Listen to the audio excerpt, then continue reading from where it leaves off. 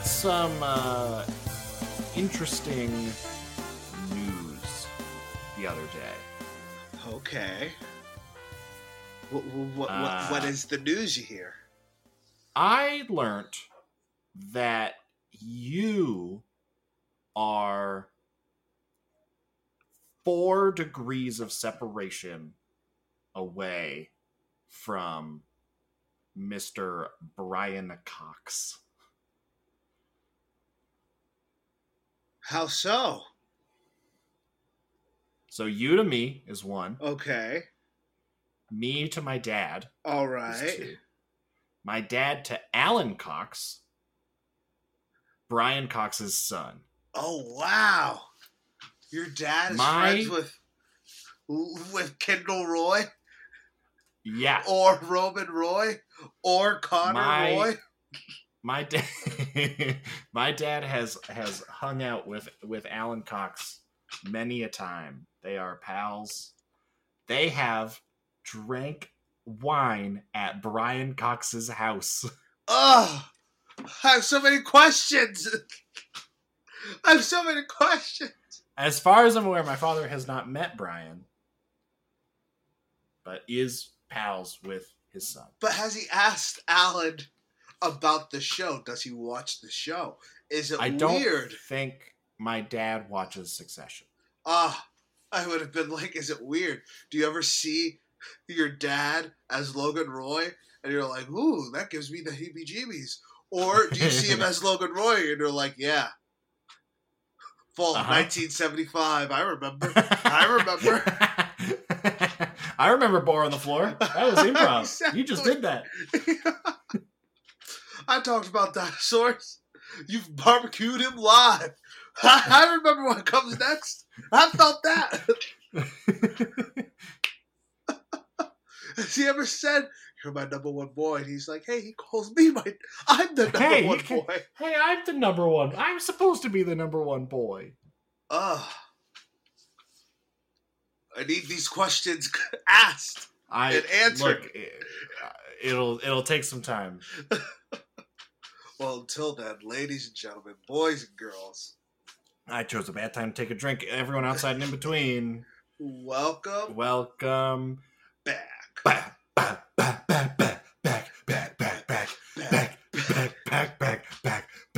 Welcome Back. Welcome Welcome. This is a very long conversation about movies and art and TV and whatever else we feel like talking about. I'm your producer, Sam Bannigan. And I am Andrew Thomas, Sam Bannigan. How are you? I'm good. This week has been good. Work was pretty chill all week. I finished all my unpacking and my decorating. I got smart lights. You got a clapper? No. I have an app on my phone. Oh, and it can change the lights. Look at this. I got them in the light above me. Check this out, Andrew. This is a visual. This is only for me. This is only for Andrew. Hold on.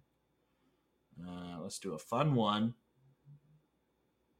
Let's do jungle. Ooh, whenever you're in a green mood. Now I'm in the jungle. But it will slowly change to colors. You can look like you're in a John Mulaney stand-up special. I sure can. Ooh, look at that. I can do romance. Ooh. Look at these romance colors. For your seduction time. For the seduction times that I have every day.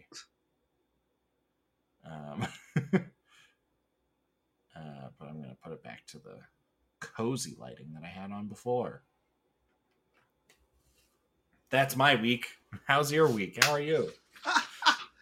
Oh, and I had a very nice party. I had a very nice housewarming party yesterday. Oh, that's good. It was fun. Bunch of pals just chatting, drinking, having a lovely evening. 10 out of 10. You use that game table? It was like a regular party, not a nerd party. Oh, okay. What would happen Yeah. if you bust out the nerd table? Would people leave? Would people go, I can't be affiliated with this? No, I don't really have a game for like 20 people. Oh, dang. There should be a game for 20 people. There are games for 20 people. I just don't have any. Oh, okay. Dang. That's it. I'm all right. It's been... yeah, it's been a week. You know how sometimes you got weeks. Yeah, every week. Reflection weeks. Reflection weeks. Yeah.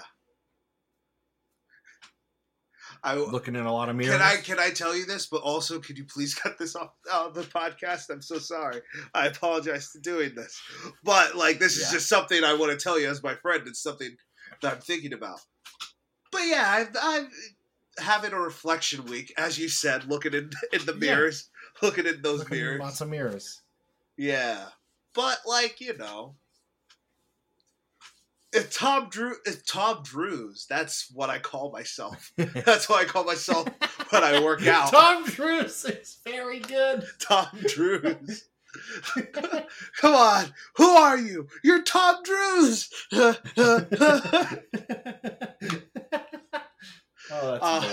when Tom Cruise drops something off on us, it's always a good week, right? Oh yeah, baby. It's weird. It really is to be a hipster sometimes. It is to say, I like Tom Cruise when none of y'all liked Tom Cruise. I was in the corner for him. And then one Top Gun Maverick later. No, truly one Fallout. Top Gun Maverick one later. Mission Impossible Fallout. You can't forget Fallout. You cannot forget the masterpiece that is Mission Impossible Fallout. Back to back. Full pandemic happened, but still back to back than Top Gun Maverick. That's the greatest one-two punch. Unmatched. Yeah. Yeah. But then, now we saw his, can he repeat it? Third time's a charm? 2023's Mission Impossible Death Reckoning Part 1? Death Reckoning or Dead Reckoning? Dead Reckoning. Death Reckoning Part is 1. cooler. It's the literal concept of death going, I'm sick of you, Ethan Hunt. I'm sick of you. Death is Reckoning. No, it's Dead Reckoning. Well, hey. Studio should hire me. But they ain't hiring no one. They ain't hiring nobody, motherfucker.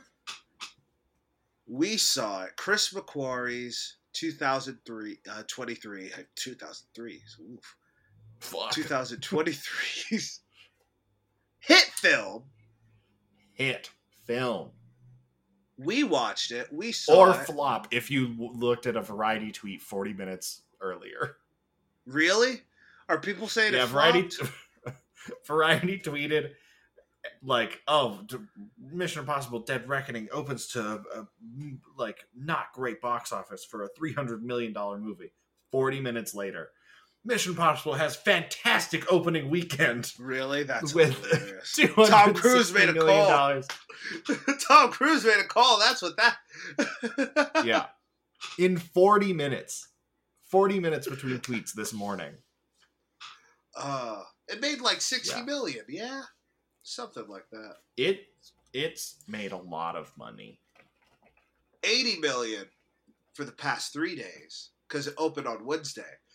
My mother's in town, and I just saw Mission Impossible just now. We went to the IMAX. And I was planning to go on Monday, but Christopher Nolan's greedy. And it's out of there Monday. So it was tonight or a Dolby. Worldwide, Mission Impossible has made $235 million. Okay, great. Of its $300 million budget. Flash didn't make that much money. Flash made less money than Green Lantern, apparently. Yeah. Isn't that crazy? Crazy. And it's also been released on the blockchain. So, you know. On the blockchain? What is that? Yeah. That's like cryptocurrency bullshit. NFT stuff is all blockchain. Oh, okay. That sounds like a nonsense. It sounds like Nazis. Like a chain gang. It sounds bad. Uh But yeah, Mission Impossible is going to be fine. They made their money. Tom Cruise can jump off another cliff. It'll be fine. Hit film. We watched it. We saw it. I've been excited for it all week. Sam's been excited for it all week. Oh yeah, I've been looking for this before. This has been one of my most anticipated films for a while. Yes. What'd you think? This movie is not as good as Mission Impossible Fallout, but this movie fucking rips. This movie is so good. It's so good. I love movies. Yeah, right. That's what like this and Top Gun and like I'm sure Avatar: Way of Water. Next one, okay, whatever. And Babylon. Like, there's some big movies that I'm just like, man, this just makes me love movies. Capital M movies. West Side Story. No, not at all West Side Story, and not at all Avatar. Those make me hate movies.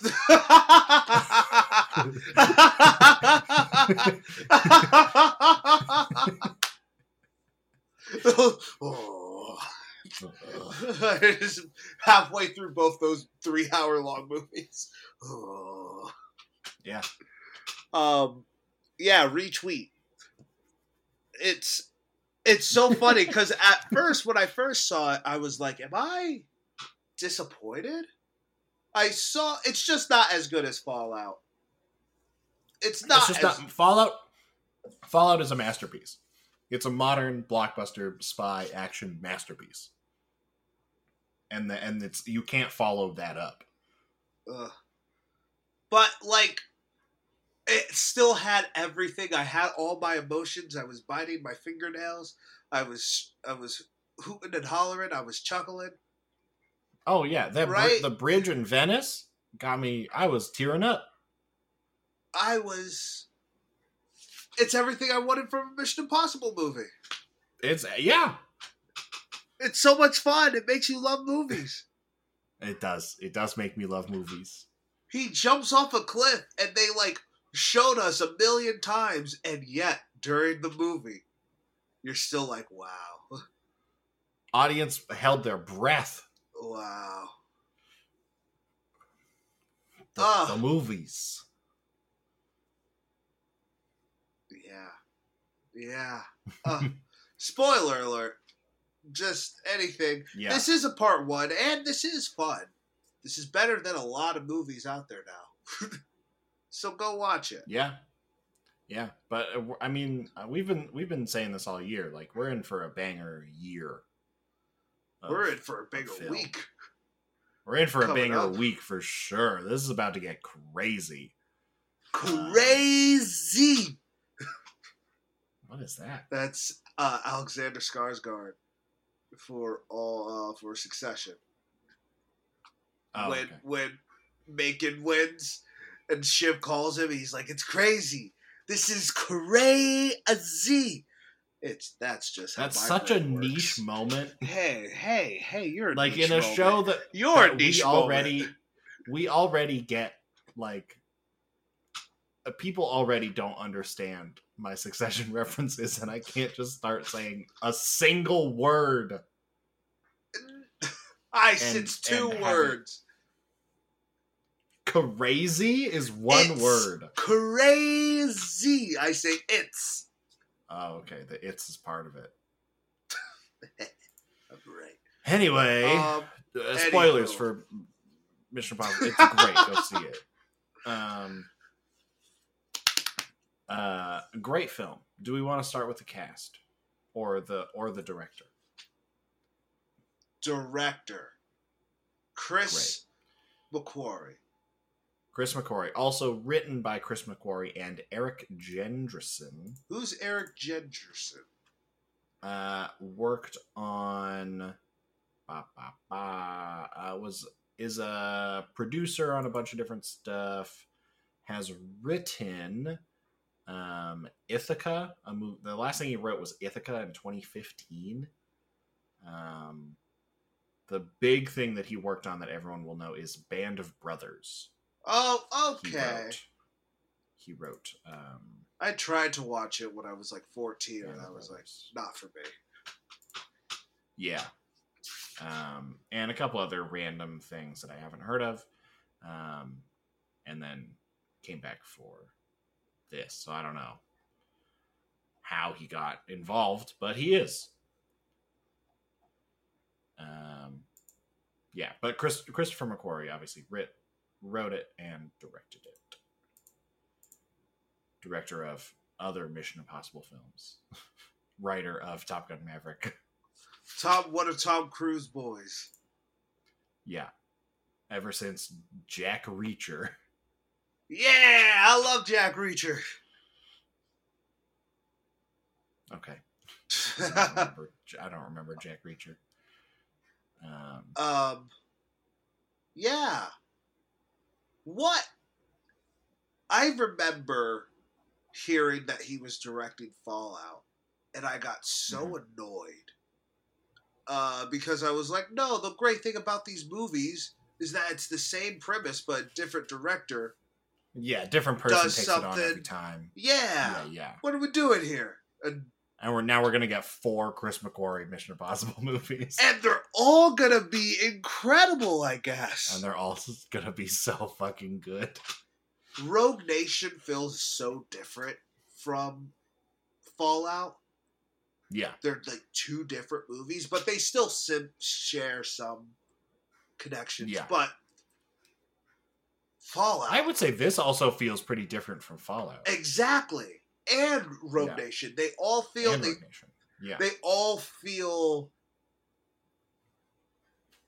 so I don't even know how to describe it. There's like I think just thinking about it now, like it feels like they're all definitely made by the same person, but that person has lived 8 more years. Yes. Between Rogue Nation come out in 2015 and this coming out now. It's like, oh, this is still the same guy, but he's grown and he's now a different person than he was 8 years ago. Yes. And I think that is really nice to see an artist kind of like, I mean, Chris McQuarrie is not young, but an artist like maturing. Yes, of course. No, I get through these films. Yeah. And what an eye. What an eye. Yeah. Some gorgeous stuff. And it's like, just for like when he jumps off the cliff, it's like there's so many different ways you could have shot it. But just it leading from his back and then seeing him drop like Wile E. Coyote. Like, yeah. He could have made it look cooler. Remember when he jumped out of a plane in Fallout? He could have made it look cooler. Yeah. But there is need to. A little bit of chuckling of like, what is this 60-year-old man doing? What? Yeah. There is like, that really felt like a lot of this movie was just like, we shouldn't be doing this, right? But we are. He shouldn't be, right? I guess he is, but come on. It has such a good sense of humor of itself. Yeah. Of itself. Like, it's not like jokey. It's not a comedy. It's not quippy like the Marvel movies. But there was like multiple moments where my whole audience was chuckling. When at the end, when Tom Cruise is like parasailing. Yeah. I saw it twice. Both times, the audience all chuckles.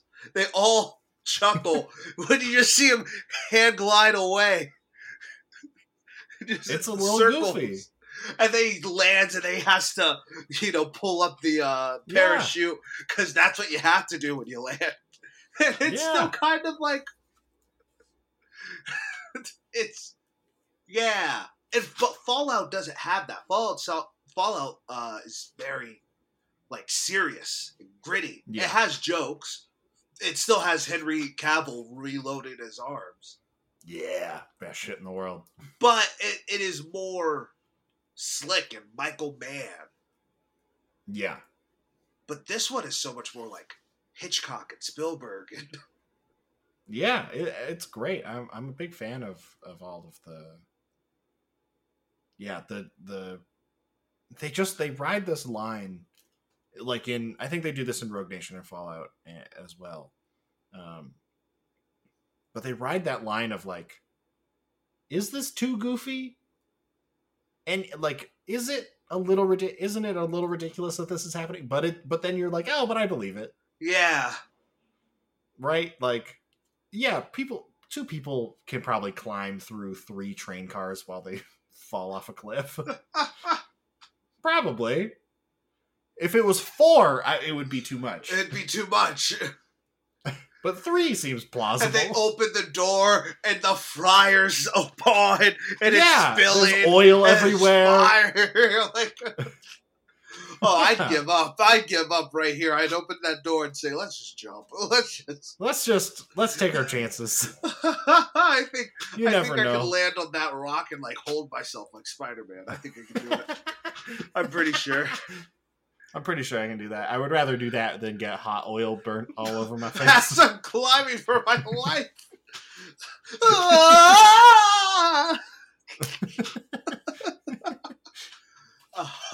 They're slip sliding all around while they're trying to climb. A literal cartoon moment of a piano is about to fall on someone's head. Yes. Well, how fun. But also, I fucking love this movie. It's so good. You want to hop into that cat? Oh, I remember what I was gonna say. Some might say the third party. We're inside of them. I forget the line what he says, but when the bad guy's the third buyer of. Dang, maybe we're the other interested party. And then Ethan Hunt turns around and there's the algorithm, there's the AI. Yeah. That scene. Yeah. That's goofy. That's what I was trying to say. It is goofy. but also it's pretty sick. But also it's pretty cool. Let's talk about this cast. I think everyone does a great job, if I'm honest. Everyone's a lot of fun here. We got a surprise Carrie Elways. Yeah. Which was very fun. We also had a very quick scene with Charles Parnell, Mark Gatiss, Indira Varma, and Rob Delaney, who are all fantastic character actors. In their own right. We get Shea Wiggum and Greg Tarzan Davis as Briggs and Degas, the two agents who are seemingly can find Ethan Hunt wherever he goes. Yes, they're so. And they're great. I really liked their vibe. This I don't know, just Bert and Ernie-esque. Bert and Ernie is perfect, right? They're just kind of always together and just doing their thing. I don't know. They almost work for Ethan Hunt. They're trying to catch him, but every time they catch him, they're like, all right, what do you want us to do now? Yeah, what do we do now, Ethan? You tell us. Palm Clementet is shooting at us? Don't worry, we got you. Hunt, we're on the chase. We need to save the people in the back of the train. Yeah, you got it, boss. You got it. Hunt, we need to catch you. And you can't consider him neutralized until you drive a stake through his heart. But also, I'm not going to shoot him if he's right in front of me. I'm just going to let him go. But makes sense. Car and get real mad about it. It makes sense every time. but also it's a little goofy, and I love it. And they were great. They fit perfectly. Yeah. We got the classic Henry Czerny as Kittredge. Yeah, coming back, just killing it as always. Love it. He's just you can never tell if he's a bad guy or not. And exactly. I love it so much. I love it so much. Every scene he was in, I was like, "Are you a bad guy? I don't think so, but are you?" When I watched Mission Impossible 1, and I was like, I'm pretty sure at the end he died. I'm pretty sure. But no, he was still around. He's just this guy who plays the line. Who is he? Smarmy and gonna stab you over like Billy Crudup in Mission Impossible 3, or is he? Yeah. Or is he chill like Angela Bassett? Ugh. Who's to say? We also briefly mentioned Pon Clementif as Paris, who has like almost no lines, but honestly is fantastic this whole movie. Very much like Dave Bautista in Spectre. That's what it really reminded me of. Just a fantastic, like, just get a good actor to play like your key henchman. Yes. And you're gonna have a great time. Also, can I say she's so hot in this fucking movie. Yes. As is Vanessa Kirby, Rebecca Ferguson, and Haley Atwell. I was going to say all the women of Mission Impossible. They're so insanely hot in this movie. It was crazy. Yeah. It's crazy. It's pretty crazy. The little vest with the puffy shirt that Haley Atwell has at the party. Yes. I was like, "Are you a pirate?" I'm in love. Yes. All of it. The painted face thing that Pon Clementif had with the circus. Yeah, with the ringleader's jacket. Yes. I was like, "Oh, goddamn." Crazy. But does a great job. Rebecca Ferguson, anytime she wraps her legs around someone, you're just like, ooh. Oh. Oh. But that's how I'm getting choked out. I don't mind. Me next. I'm sad Pon Clementif isn't going to be in the next one because she might really Oh yeah, they did say she had a pulse. One of the guys. Yeah. Yeah. Yeah, we've got a pulse. I missed that the first time I saw it. Yeah. So hopefully she's in more because she was great, and I'm excited if she is. Yeah. We got Esai Morales as Gabriel. Great. Also a cutie. This is just a good looking cast. Oh my dear Lord, the salt and pepper look was ridiculous. Now, if you listen to the rumors online, Nicholas Hoult was supposed to play the villain in this movie. That's the report. I don't understand how he could play this person. Nicholas Hoult was supposed to be this guy? He was supposed to be the bad guy in Mission Impossible 7, but he had to drop out. I don't know if they fucking glad he did, because this is so good. I like Nicholas Hoult. I like him too, but he's not this guy. He is not. He's not Esai Morales. This guy's so cool. He's so cool.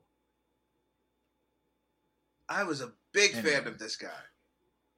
Yeah, he was. Every time he was in a scene, I was like, "Ooh, what a presence!" Right? I love the vibes. Yeah, just all of it.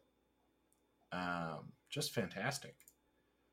Tom Cruise is so afraid to be a little gray. He feels like he can't pull off a silver fox look. So who's the bad guy? A silver fox. He's like, oh fox. No, he can pull it off. No. No. And he's younger than me, probably. Probably. Yeah. Then we get Vanessa Kirby also returning.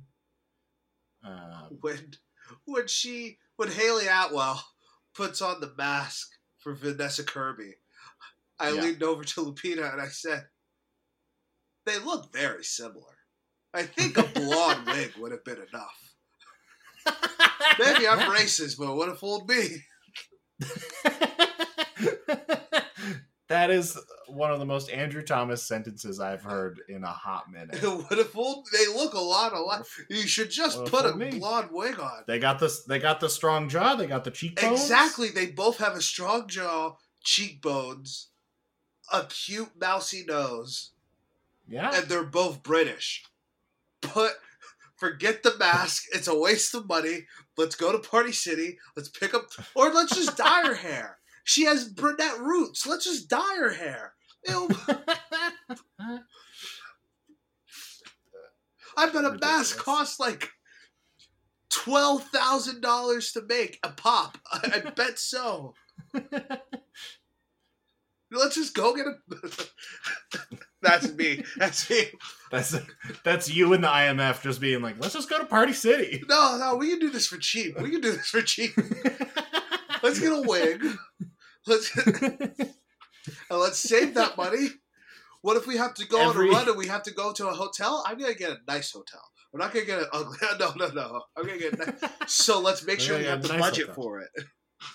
We can't just make mask willy nilly. You see what happens? Yeah. You make two masks, it breaks. Sorry, we're going on for too long. One mask breaks every single time we try to make two masks. God, we gotta have a mask cap. Yes, a mask cap. I imagine Alec Baldwin reading them. Like, you did four masks. You did 4 masks. You needed maybe 2. This place had just a security guard, and he was hired. He could have just walked in. You didn't need a mask. They don't know We're what charging you looks for this. Like. We need an invoice. I'm not sending an invoice. I think you're overestimating the amount of knowledge that a random security guard at a random party in Berlin is going to have about international super spies. I don't think he's going to know what you look like. You don't need a mask. Invoice me. You're paying for it. That mask was unnecessary. Anyway. They look quite similar. But they do. Vanessa Kirby's great. Gorgeous. Yes, I love Vanessa gorgeous. Kirby. She's so fantastic. I'm in love. I don't know what to tell you. Also, Rebecca Ferguson coming back as Ilsa. She is not coming back. You think so? I think it would be bad to take it back. I think shit needs to have consequences. I think you made your bed. I think it is important for this story. I think it would be weird to have that conversation between Luther and Ethan where Luther's like, "Hey, don't fucking kill him." Like, I know what he did, but you can't do it cuz he has information that we need. I think it would be weird to have that conversation if Ilsa was still alive. Whether they knew it or not, I think it is a bad writing choice if Ilsa comes back. Right? Her death felt very... Also, she faked out died in the first, 10 minutes of the movie. Another reason why I think it would be weird to fake out her death twice in the same movie. But it feels a bit like she's gonna come back and then really die. And then get shot in the neck. I think that would be worse also. I like that it is not like the climactic moment of this movie that shit is dangerous, and sometimes somebody dies in a knife fight on a bridge. You know? Yeah. So I think it would be dumb to bring her back. I do. All I'm saying. That's my thing. I do think it's dumb, but I just am like, part one. I agree that it feels weird, but I think it would be a mistake to bring her back. Psych it out like that. Yeah. Either way. And then we get Rebecca Ferguson's great. Oh, always great. And Dune Part 2, I'm so ready, baby. I'm so ready. Yeah, I saw the trailer. I'm like every time I see it, I do a little dance. I'm so excited for that fucking movie. The cat said, honestly, all the trailers. The cat's not happy. Logan said, I've been yelling this whole time. That was the one where cat said, don't do that. Don't do that. We don't need a Dune. Anywho. Yeah. All the trailers before the movie today ripped. Yeah. Well, not all of them. Most of them did. Are you excited for Napoleon? I didn't see a Napoleon trailer. I saw an Oppenheimer trailer. I saw the Killers of a Flower Moon trailer. I saw the Dune Part 2 trailer. Yeah. And I saw a trailer for the Bob Marley biopic. Yeah, same. Which looked really bad. Hello. Hi. You're like right. You can't be. You're like you can't be right up in against. front of the mic. Like, I'm sorry. Like anywhere else you can sit, my guy. Can you pick them up? I'm afraid. I'm a little afraid. Okay, just with your hand, go under. But they don't like their stomachs. The stomach is where they attack the most. Well, then I don't know what to tell you. That's how you pick up a cat. Or just squeeze from the sides. All right. Squeeze the shoulders from the sides. Come on. No, that's not going to work. It's going to work. It's not going to work. It's not going to work. That's not... Hey, it's not a dog. Cats work. You got to pick up the cat and move the cat. Yeah, there we go. Thanks. Okay, there you go. Anyway, Rebecca Ferguson, great. Love Rebecca Ferguson. And then we get the newest addition, Hayley Atwell. When I first saw it, I was very confused by her character. I don't know if it was because I'm stupid or because of the movie. This time I watched it, I was like, okay, it makes more sense. But that first time I was like, so is she a spy? She's just a thief? She's a thief. What's this playful banner? Does she know him? Does she not? Is she going to be a secret agent the whole time? What's her deal? Why is she in There this? There might be a reveal in the second one, but I think currently we're supposed to assume she is a very good thief who has been gallivanting across the world doing crimes. And as they say, is now presented with the choice to join the IMF and says yes. Yeah. Which also I think is like, just to go back to the writing a little bit, I really love that they turned the "your mission should you choose to accept it" line into the core idea around the IMF. Yes. I think that is really cool. And I was a really big fan of that this whole movie. Because if you don't accept, get out of here. Don't waste my time. But if you do accept, you might have to hang on to a plane. You might. Yeah. And I really love that. Like, just as the core idea behind the IMF, like, even when they're telling Cary Elwes at the beginning of the movie, like, yeah, we can't really tell them what to do. Like, if he doesn't want to come in, he's not going to come in. I don't know. It is cool. He works for us, but not really. Like, he does, but he'll do his own thing. And they keep saying, like, oh yeah, like when the two agents, Shea Wiggum and Greg Davis, are talking, and Greg Davis says, like, doesn't he go rogue like every time? Yes. Maybe he has a good reason every single time he does it. Maybe it's always a good reason. And I was like, hey, hell yeah, man! He's picking it up. You're seeing the revolution will not be televised live. No, baby, you are seeing the Matrix right now. You're in it. Well, but maybe. And yeah, I thought that was really nice. So I like that they like the thing that I've really enjoyed about like Fallout and this are the like ways Chris McQuarrie is able to like recognize Mission Impossible as a franchise, as like a whole series of things, Yes. rather than the individual movies that they were before, which like were good and great, and I enjoyed. Obviously, 1 is phenomenal. 2 and 3 are kind of whatever, and then 4, 5, 6 are great. But they were, up until Fallout, kind of all individual Yes. films, right? There was very little connecting any of them, other than, a couple characters might still be around. Exactly. We'll take Simon Pegg from Mission Impossible 3. That's it. Yeah, exactly. Like, you can do that sort of stuff, but that's whatever. But the way Chris McQuarrie is able to be like, no, these are all, like, this is one guy. One human has lived this life. Yes. And it's important that is like integral to Fallout, especially, and Dead Reckoning Part 1.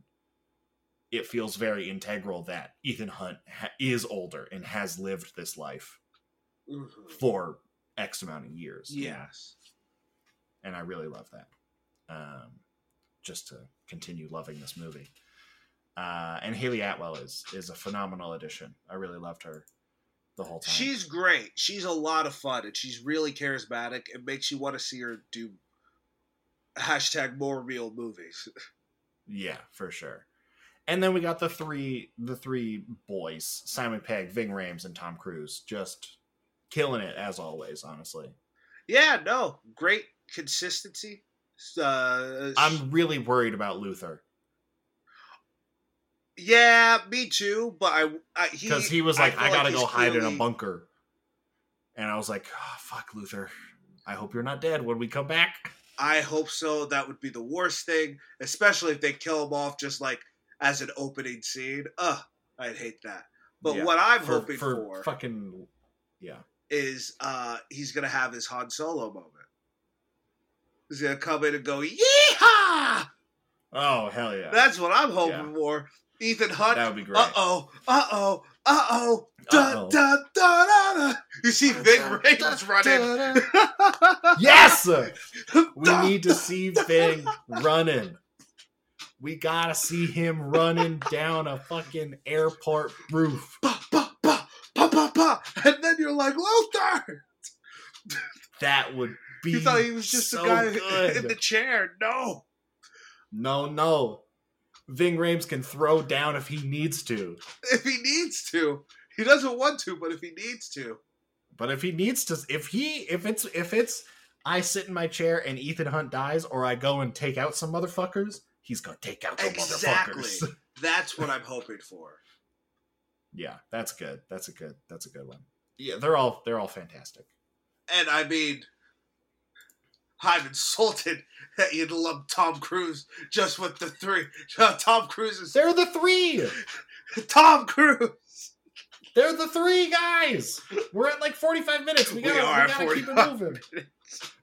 I'm aware of There's why a reason I was... But I could not have lived with myself if we just said, all right, and now... No. But yeah, Tom Cruise. Anyway, Top Gun Maverick, right? What are the reasons you love Top Gun Maverick? It's about movies. It's about movies. What Tom Cruise does. I remember when him yelling on this set went viral. Yeah. And I was like, people shouldn't yell like that. COVID was a hard time, but people can't yell at people like that. That's just not how things work. You should not. However, Tom Cruise wants to make you forget. He's from old Hollywood. He's worked with Paul Newman and Stanley Kubrick. Yeah. Like, he's old. Yeah. He's been around the block a couple of times. And Top Gun Maverick's about him in this modern landscape, and he doesn't know what to do. What do you think? And I think, obviously, the movie's about AI and how present it is just it feels like this past year. I've heard about AI for the last few years, but this past year it's like Chat GPT, it's really the photo one. I forget what it's called. Yeah, it's all really exploded this past year just because it's become more widely accessible with stuff like Chat GPT and all those different chatbots and stuff. Yeah. Which is really interesting because obviously this movie was shot a couple of years ago. Yes. And so it's like, okay, that's like, it's one of those like weird premonition moments that happens in movies sometimes. Yeah. It's just like, yeah, this movie was made 3 years ago and it just happened to like get delayed and put into a different schedule and blah, blah, blah. And now it's releasing at the perfect time for it to be about right now. You know, while the actors literally go on strike about AI, Tom Cruise is over here. The week that SAG-AFTRA goes on strike, and these actors have to leave press and can't go to the premieres and all this different stuff, and we get this movie about AI taking over the world.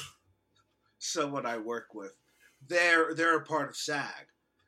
They do background work, and they were telling me because they're annoyed. They're losing money. We'll talk about this. They're like, I don't know what to do. And then also the fun things, they were going to go to the Oppenheimer premiere. And they were like, now I can't go to the Oppenheimer premiere. And I was like, you can go to the Oppenheimer premiere. You're not getting paid to go to the Oppenheimer. Emily Blunt's getting paid to go to the premiere. You're not. You're just going. Yeah. You can go to the premiere still. And if you're not, can I have your ticket? Can I have the ticket? I'm not going to the SAG. Going to the Oppenheimer premiere? I'll scab for that. I'll tell you that much. Chris Nolan's not even going to be there. I just want to see the movie. I just want to see the movie early. That's it.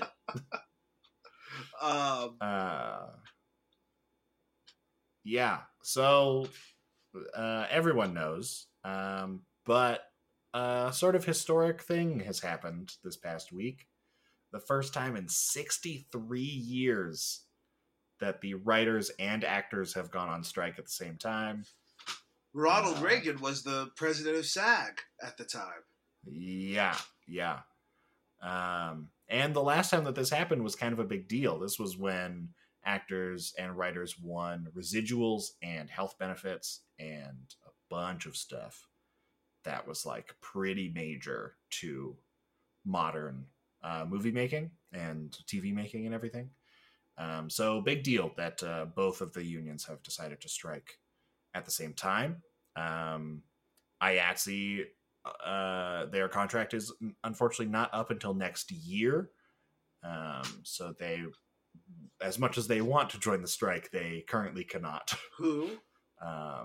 IATSE, like techs and camera operators and lighting grips and best boys and all those sorts of cool. All of the behind the camera people that the aren't below the, director, the line people, if you will. Yeah. All of those people, all the IATSE members, their contracts are up next year, so they cannot strike currently. But they have said in their messaging to their union members that their union members are greatly encouraged to use their individual right to not cross a picket line. So you essentially have 3 unions striking at the same time, 2 officially and 1 unofficially, which is kind of crazy. And hopefully this is going to end well for us working folks. Well, have you seen what Bob Iger said?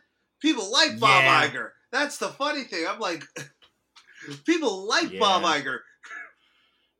Yeah, when I saw that, I had like the like, this your boy?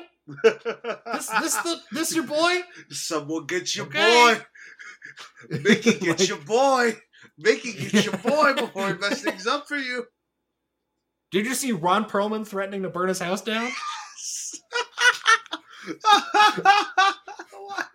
I was like, Jesus, Ron. There's always that one guy. I'm in it. I'm in it, baby. hey, ho, ho, our benefits. I'm trying to think of a cry. And then there's this guy, Ron Perlman. I'll burn down their houses. You're I'll just burn like, down your Jesus. motherfucking house. There's more than one way to lose a house. Ooh, I'm just holding a sign here, man. spicy. Yeah, it's crazy. I'm like, the writers have been on strike for like 70 some odd days now. Yes. It's cool. It's hard to go to I mean, it's work. not cool.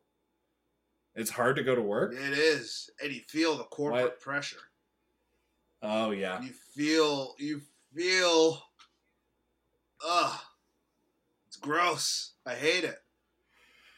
You're the one who chose to work at the NBC gift shop. It was fun. It was so funny when we were talking about the submarine that went to the bottom of the Titanic and imploded. Yeah. Yeah. But it's one of these. This is the podcast. What do you want? Would you go? On the submarine? Yeah. No. Maybe not that submarine. If I want, everything's got to be tip top. But if everything's tip top, would you go? I would just no. No, I'm the only person. I'd go. Yeah, I'd go. Yeah, I'd go. And they were like, I don't give a shit about the Titanic. But that's my thing. I do. I'd be like, that's cool. That's the Titanic. And they're like, why would you want to just go in a little thing just to look at Titanic? Not even through a window, through a little screen. You might as well just watch it up top. And I was like, I work here. I do that for SNL.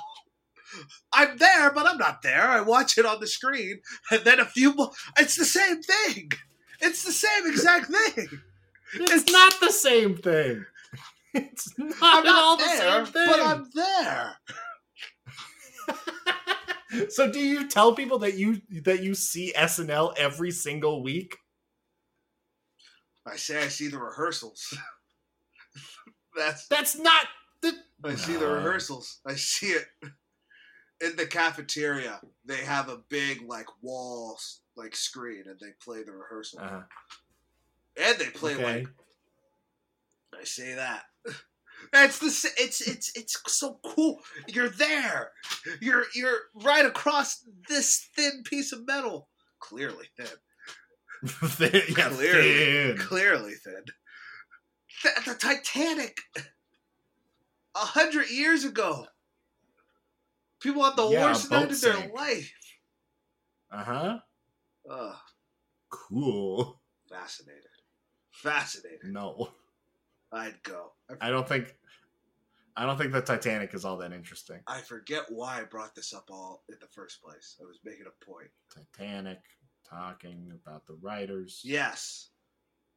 There was something. I don't know how you went from writers' strike to Titanic submarine. I had a point to make. Bob Iger burning down his house. Yeah, this strike, it's hard to work. You feel the corporate pressure. Right. You feel the corporate pressure.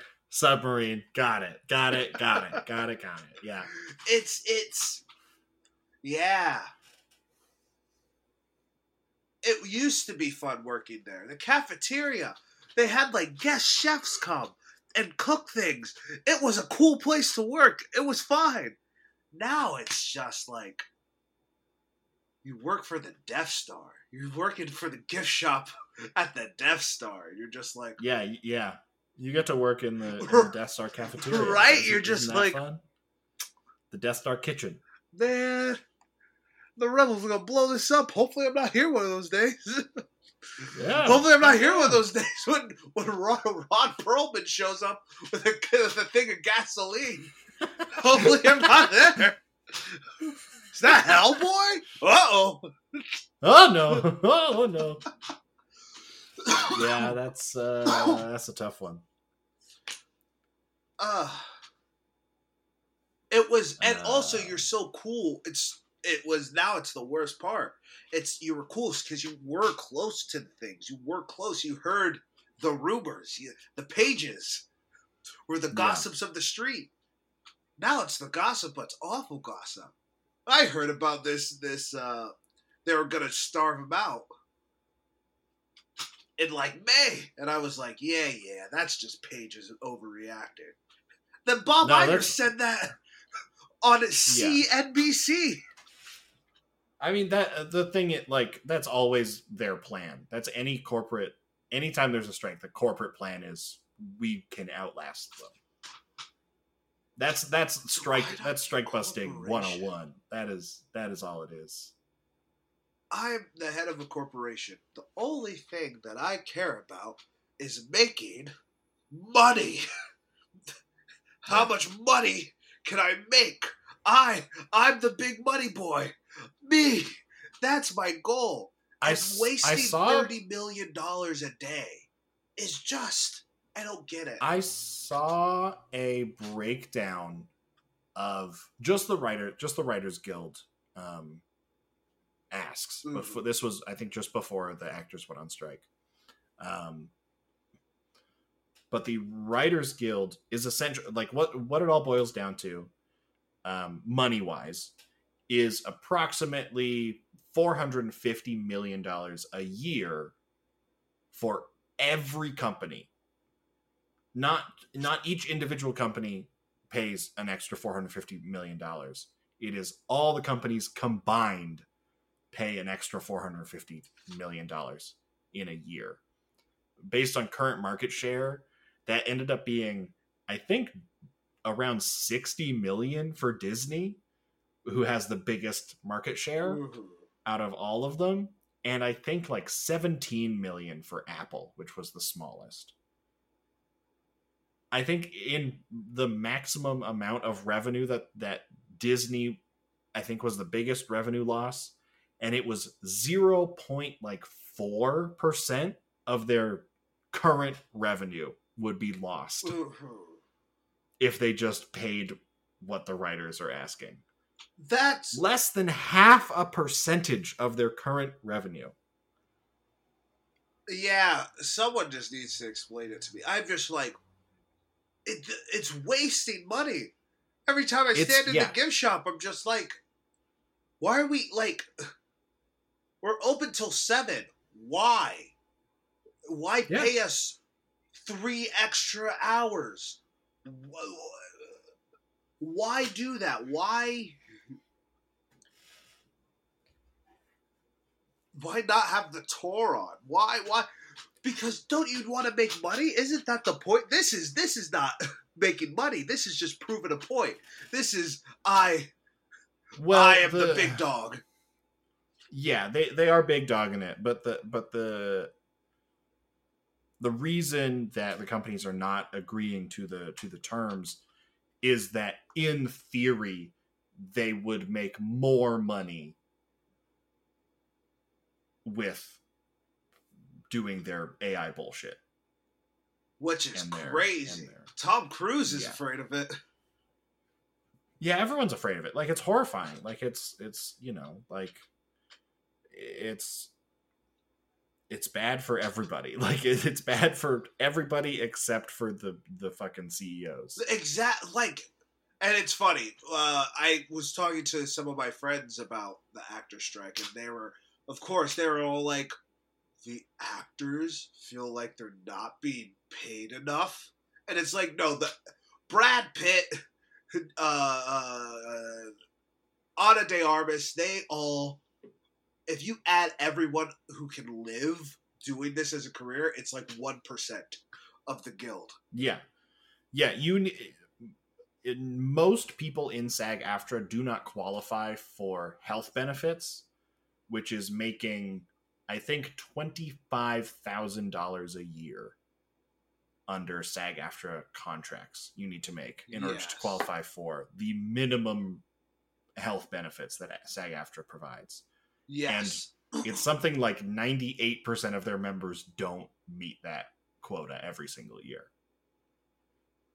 Like, it's bad.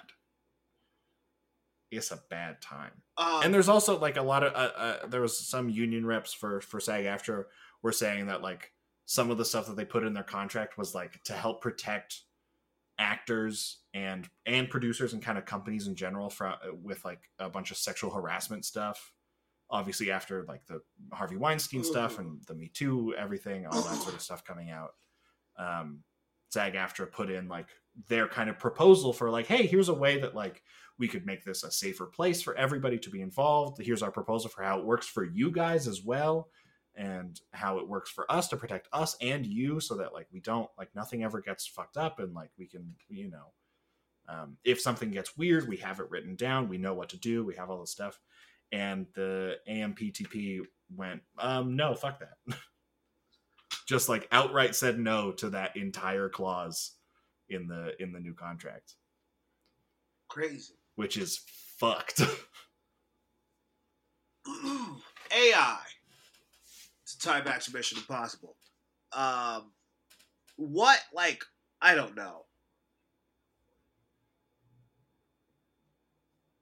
I guess when Oppenheimer comes out, oh yeah, we gotta do that. I guess this is the last point for Mission Impossible. We gotta flip a coin. We gotta flip a coin. We're gonna talk about it with Oppenheimer. It's just like, yeah, what happens when it does get out? What, like, how are people gonna live? It's gonna affect every industry. It is already affecting every industry. Like, the whole, it's you say impossible to escape. Ending, honey, it already did. Yeah. Yeah, it's kind of bonkers. I really don't get it. The like obsession. It's the same. It gives. I mean, it's the same sort of people also involved, but it's like that crypto bro, like fetishization of it. Of like, oh, could you just imagine when like the like AI is good and like does all this crazy cool shit and you can just do whatever? Crypto. It's like, okay, in theory that's cool, but that shit also is impossible and will like never work. Like practically speaking, you're saying that's fantasy my thing. bullshit. I was gonna say, like you're not getting to the point where this is like something that can be actualized in any sense with crypto, with AI, with all of it. Like, because crypto's always been a hustle. But, like, I get crypto. That, like, I get it. I don't get the, like, the fine details of it. But, like, I get the idea of crypto. I get why crypto would exist. Yeah. I get that. Yeah. I don't get... It's not, you know, the cotton gin. It's not... AI, that's... Our society needs to change. Like... Yes, everything. Yeah, if you, we need we need people to have some type of job. We need receptionists. We need that. Yeah. We need garbage men. We need, you know, What happens when you automate everything? We need servers. You need bartenders. You need we're gonna have cooks. A computer do that. Fucking no. Like an AI written book? Why? Like it's easy, a manual? It makes money and... Sure. But like Narnia? A manual would also be bad. Like to have unclear instructions, because AI doesn't write that great. Like it can do an okay job, but it's not like that perfect yet. You can always kind of tell that it's a little fucky. But I mean, just like the reason why AI is so big now, it's still wonky. It's still not perfect. Yeah. But seeing how big this boost is, at most, we're at 15 years before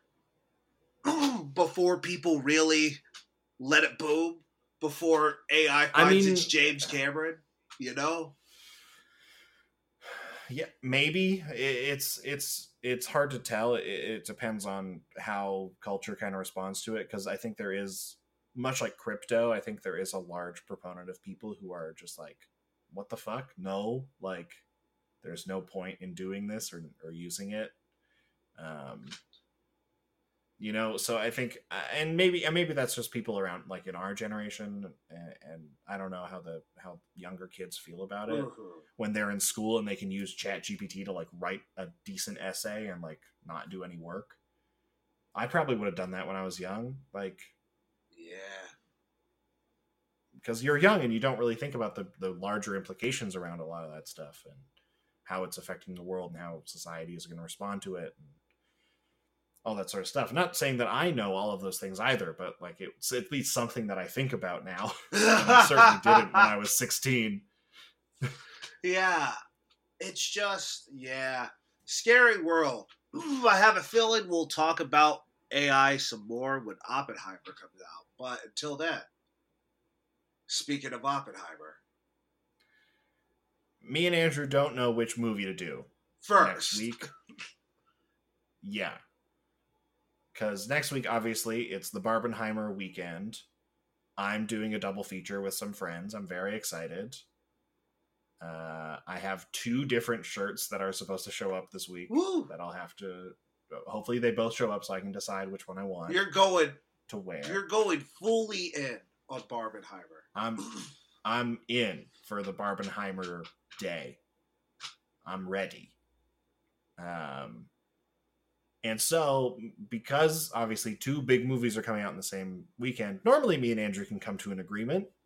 Most of the time, yes. Most of the time, we're pretty good at figuring out which movie we want to do. You know, sometimes we fuck up. Indiana Jones just happened. So we don't have to talk about it. But this time, we cannot make up our minds. And so we're going to flip a coin. I am holding a Canadian quarter because Andrew doesn't believe that it's a real quarter. Yeah, God didn't bless it. Does it say it? Does it say? This one doesn't, but I think that might just be because it's a special one. See, over here, God blesses. In America, God blesses every quarter. See? That's my point. Before you flip it, you're seeing... Yeah. I would love to know which one you're doing first and what time. Oh, yes. Okay, the plans are me and 3 of my friends, because one of them is working. So me and Ben is out of town, so he also can't make it. So it's a sad day.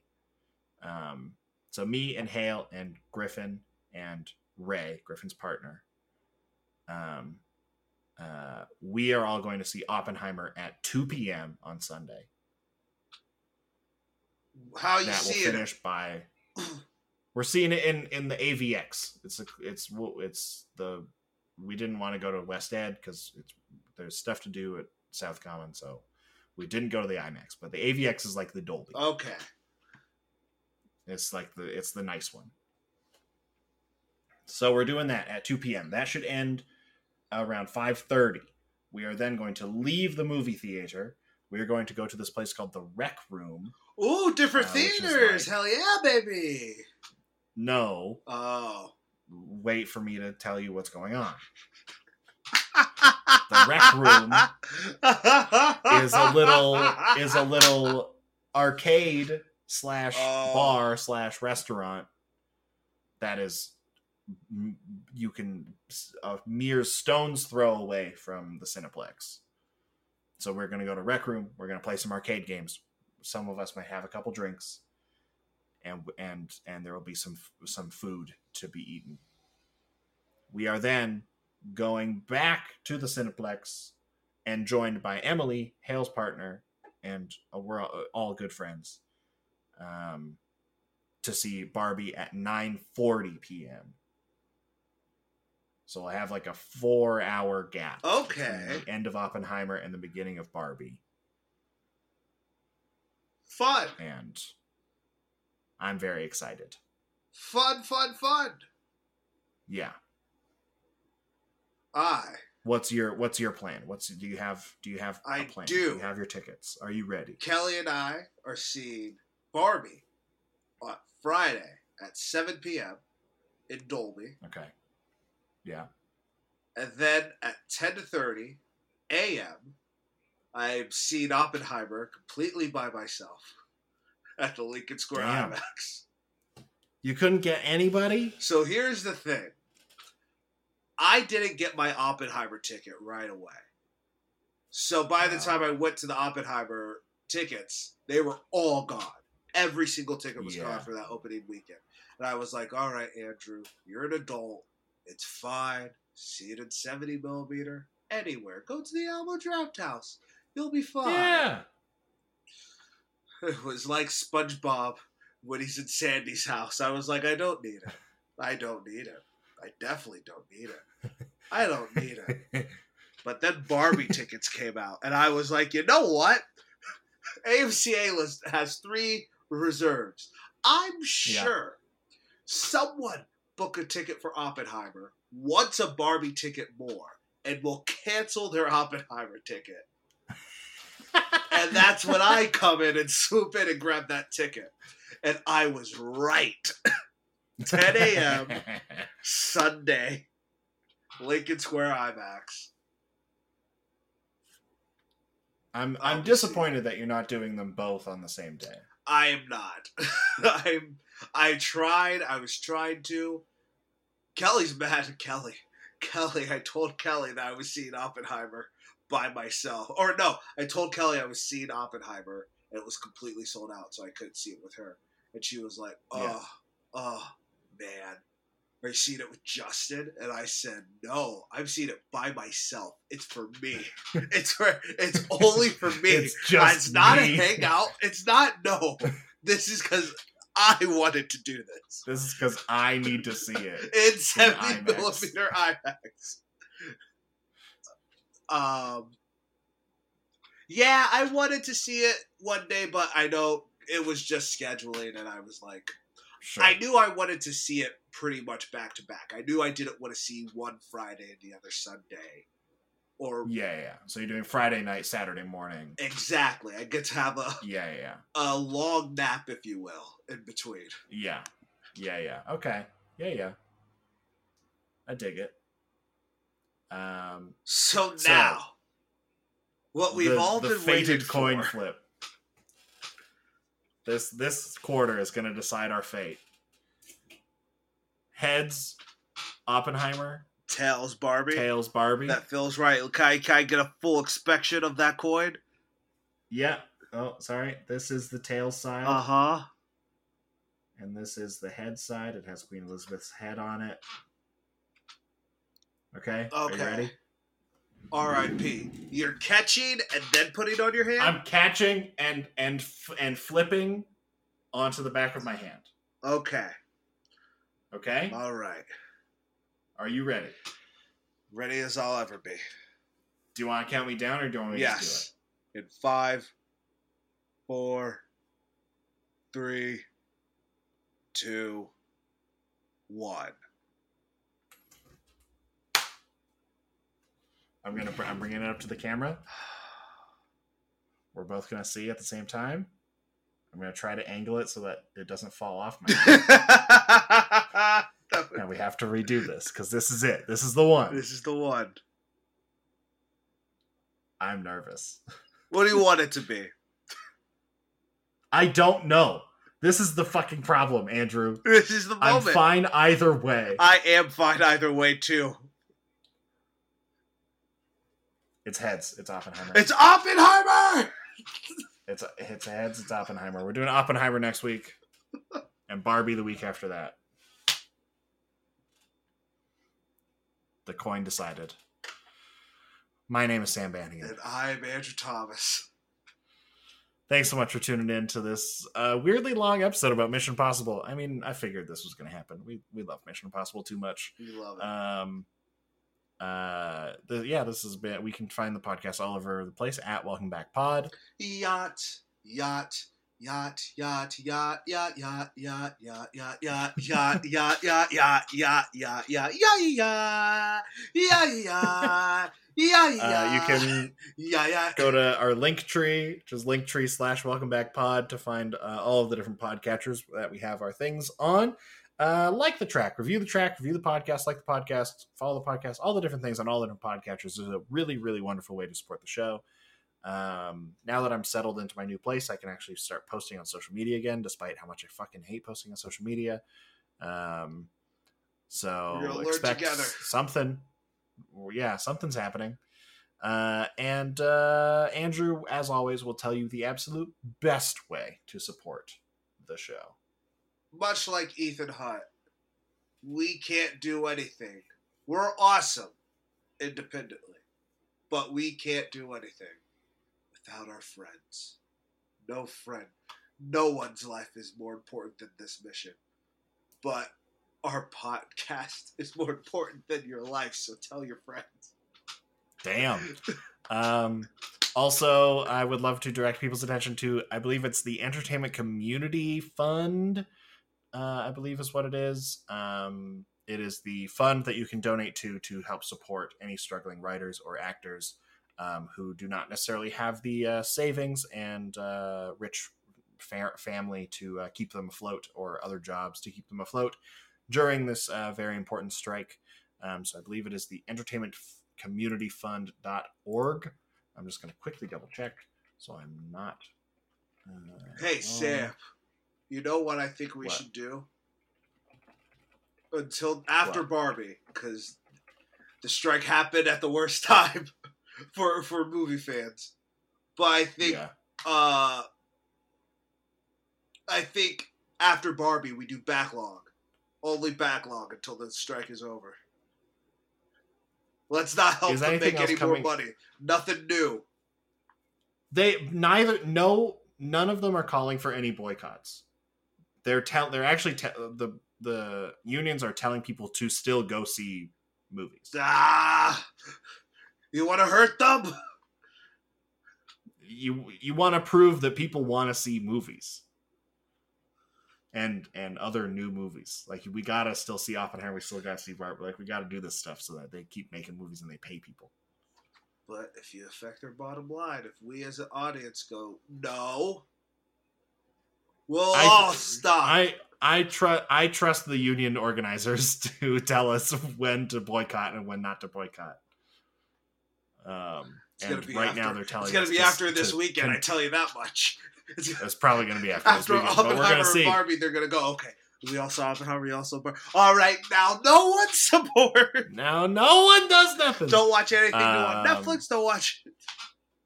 Yeah, watch old stuff. The unions have been saying to watch old stuff as well. Just to prove that, like, oh, this older stuff is still popular and people still watch it. So watch old TV and it is the Entertainment Community Fund. You can Google that. It's entertainmentcommunity.org. You can donate there, or if you are affected by, you are a striking worker, this is also a great way to get some support if you are in need of it. So everyone, please check that out, and we'll see you in 10, 9, 8, 7, 6, 5, 4, 4 3, 2, 1. Do you guys ever think about dying?